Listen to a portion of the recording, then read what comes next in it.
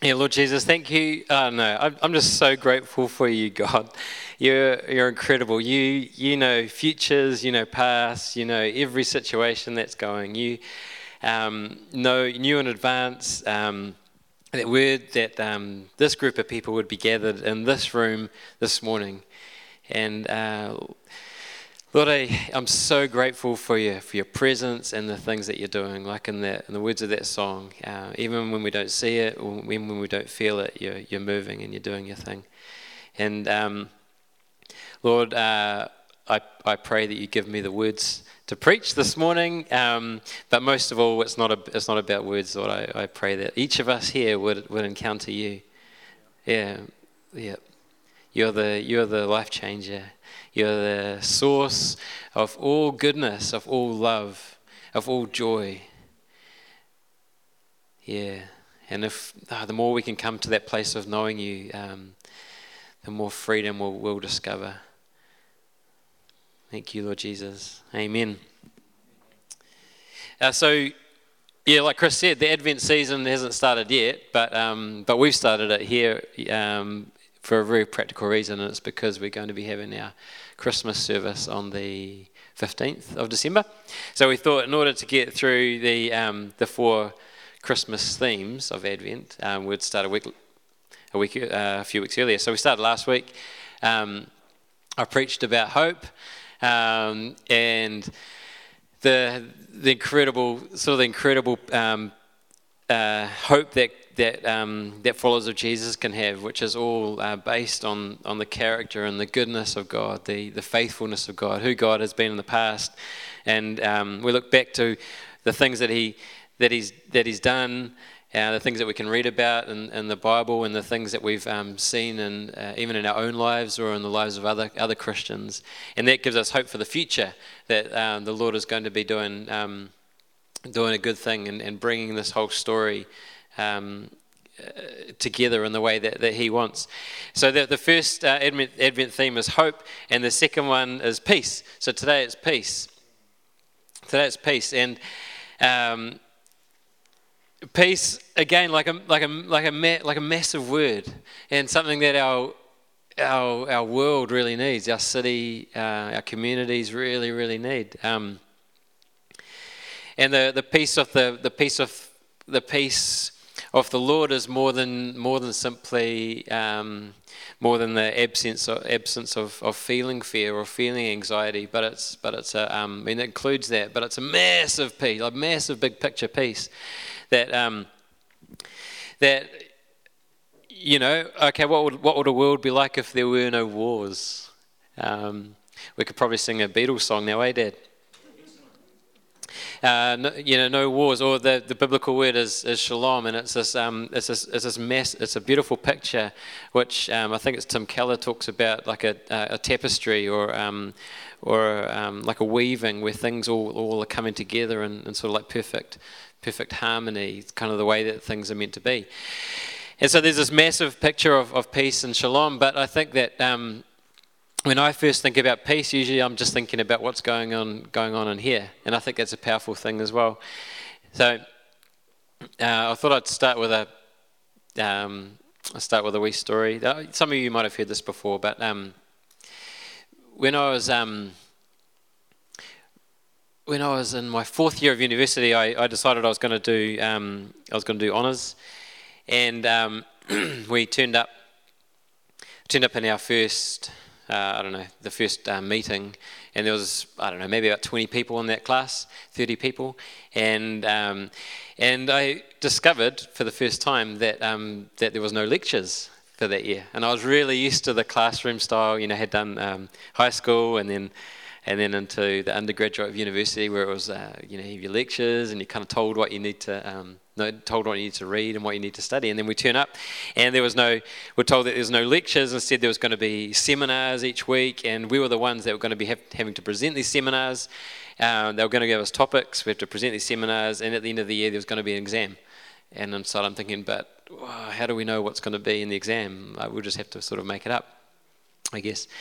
And then the other part of it was this, you had to do a research project. And I don't know what it was about that meeting, but I just felt that felt that dread in my heart that I think probably a lot of you would be able to relate to in some sort of way, like this dread, which just robs you of all joy and of all pleasure. And I remember going home and I was trying to relax in front of the TV, and all I could think about was, I'm going to fail this year. I've got no chance.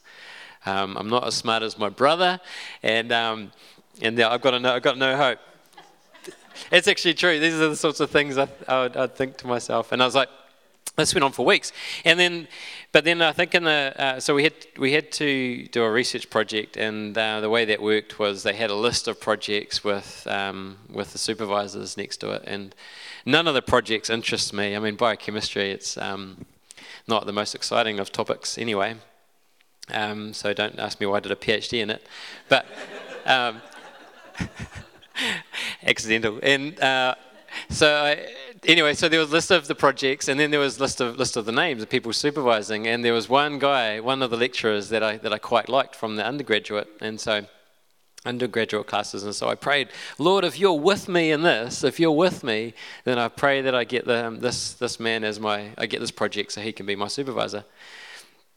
And so sure enough, the Lord was with me, and I got the project. And over the course of the year, I had like massive ebbs of fear and anxiety and everything like that. I mean, it kind of sort of decreased a bit, and then when you got to exams, it peaked, but managed to get through it.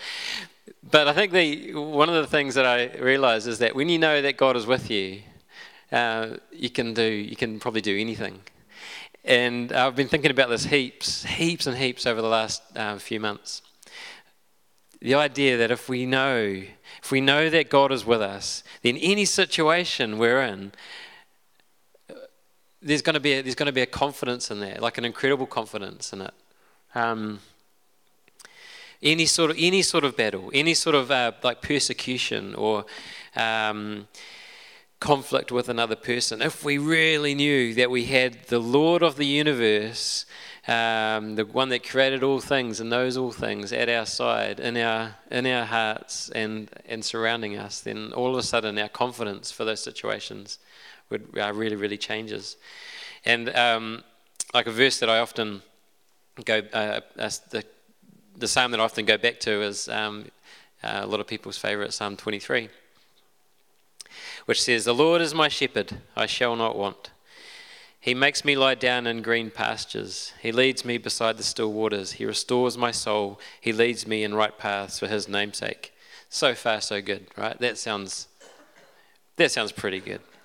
And then you get to the next part. Even though I walk through the darkest valley, I fear no evil, for you are with me. Your rod and your staff, they comfort me. And this is starting to not make sense anymore. Like walking through the darkest valley, or in other translations, even though I walk through the valley of the shadow of death. That's one of the most scary things we can face when like either we're facing death or somebody that we love is facing death. Even though we walk through those kind of places, if we know that the Lord is with us, we somehow fear no evil. And I think it's coming back to this confidence about who God is, that God is life, that God is love, that God has us in the palm of his hands. And then it talks about, like, you're with me, your rod and your staff, they comfort me. And I kind of wonder, what is that, Lord? What is the rod and the staff? And I don't really know. But I do know, and I don't have it with me today, my big Bible, but I know that like holding on to my Bible and reading the words in the Bible, that's sort of a comfort. And then you get to the next part. What translation am I even reading? NRSV, apparently. And it says, you prepare a table before me in the presence of my enemies. You're like, that's crazy. Imagine being in the presence of somebody who really hates your guts. And being able to eat. Because if you're like me, when you feel anxiety or feeling afraid, the last thing you want to do is enjoy a meal. And yet you have this verse which says that somehow, even in that situation, I'm able to enjoy this meal that's prepared by God. A tangent. which I'm allowed to do because none of this is planned, right? So a tangent. But I was just thinking the other day about if Jesus was a little bit disappointed in food when he came to earth, when he was on earth. Because Jesus was the one that, God is the one that created like this perfect world.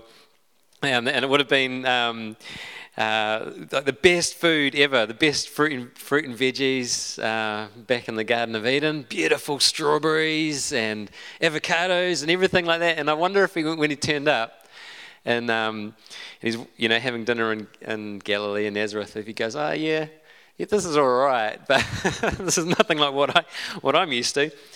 Anyway, so the Lord prepares a table before us. The Lord prepares a table before me in the presence of my enemies. So even in that place of what have we talked about, like being in the shadow of death, or being in the presence of our enemies, like greatest fears, like being so afraid of failing in honors, or whatever it is, whatever situation that you're afraid of at the moment, or I'm afraid of, even in that situation, the Lord is with us.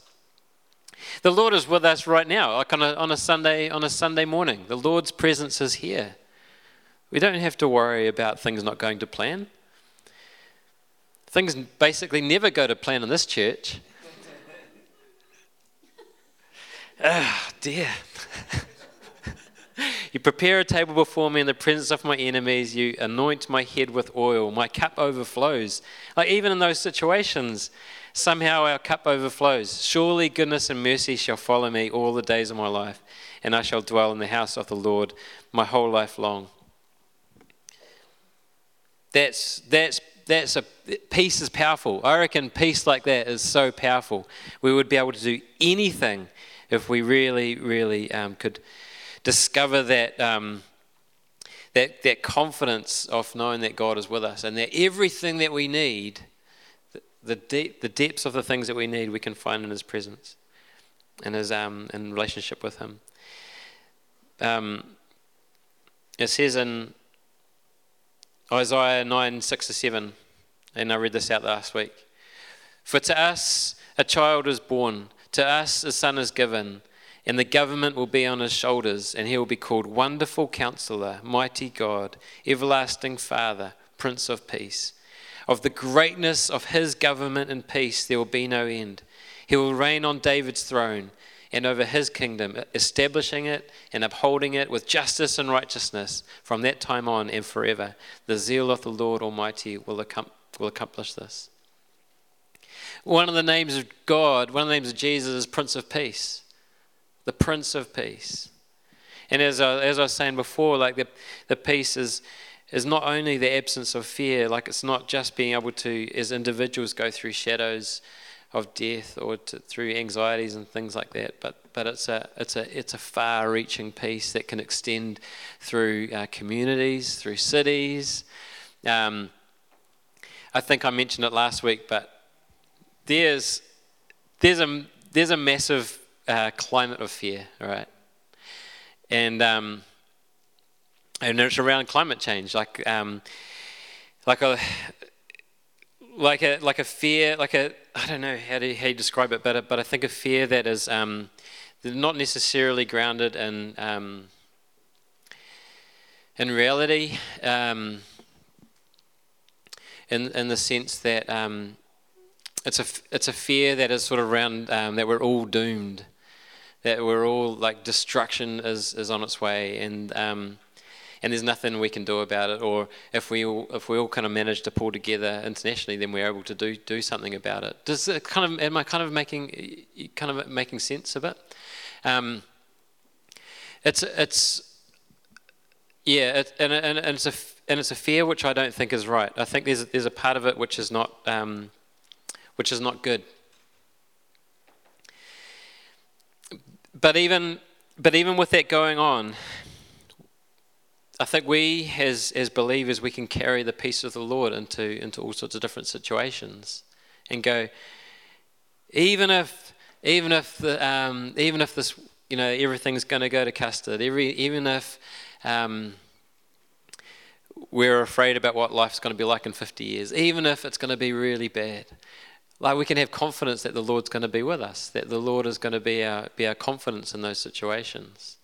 And And I think that is sort of the peace that I think passes all understanding. Like it's an incredible thing. I'm not going to talk for much longer, but I did want to share. I was just thinking about this church in Wellington City, and most of you will know that I took over from Dad as pastor of Capital Vineyard back in August a year or so ago, and I've been thinking and praying a lot about what do you want us to look like, Lord Jesus? What do you want Capital Vineyard to be in Wellington? And I've been having sort of like a slow unveiling, if you like, of what I think the Lord is directing us to. And part of the picture is like of a spearhead. With this spear, I guess like penetrating into darkness or into a world that has got a lot of things that aren't right in it. And I feel like the Lord wants us to be a part of the spearhead, piercing into the city in ways that He's going to direct us to bring life, to bring peace, to bring goodness, to bring mercy, to bring the love of the Lord, and to bring His purposes into Wellington. I feel that there's a significance with where we are sitting in this part of town in Thorndon. I sometimes think about like when we're kind of like pointing in this direction, worshipping, then we're more or less pointing towards Parliament, and all around this area we've got embassies and sort of government level leadership going on. And I think that the Lord has for us purposes in bringing His kingdom and His messages into those situations. And maybe it's only through worship in that sense, or through prayer and intercession. But I believe too that God is going to equip us more and more to be able to actually get our hands a wee bit dirty out on the streets, or serving in the communities around this area. Because we are so blessed with knowing God. Yeah? Amen. The Lord is good. The Lord is so good. I'm talking about having a peace that passes all understanding. But where else in our world are you going to go get something like that? Beer's not going to do it. I don't think marijuana does it, but can't talk from experience. Like all these kind of things that people try to reach to get that kind of peace, it's not going to work. And yes, we've got this secret. And we're, Lord Jesus, Lord, that you'd give us the confidence and the boldness to know that this message is true, that your gospel is good, not just for us, but good for everybody. That we would take the words of that prophecy in Isaiah, that of the greatness of your government and peace there will be no end. Lord Jesus, would you help us? Would you bless us, Lord? All right, I'm done.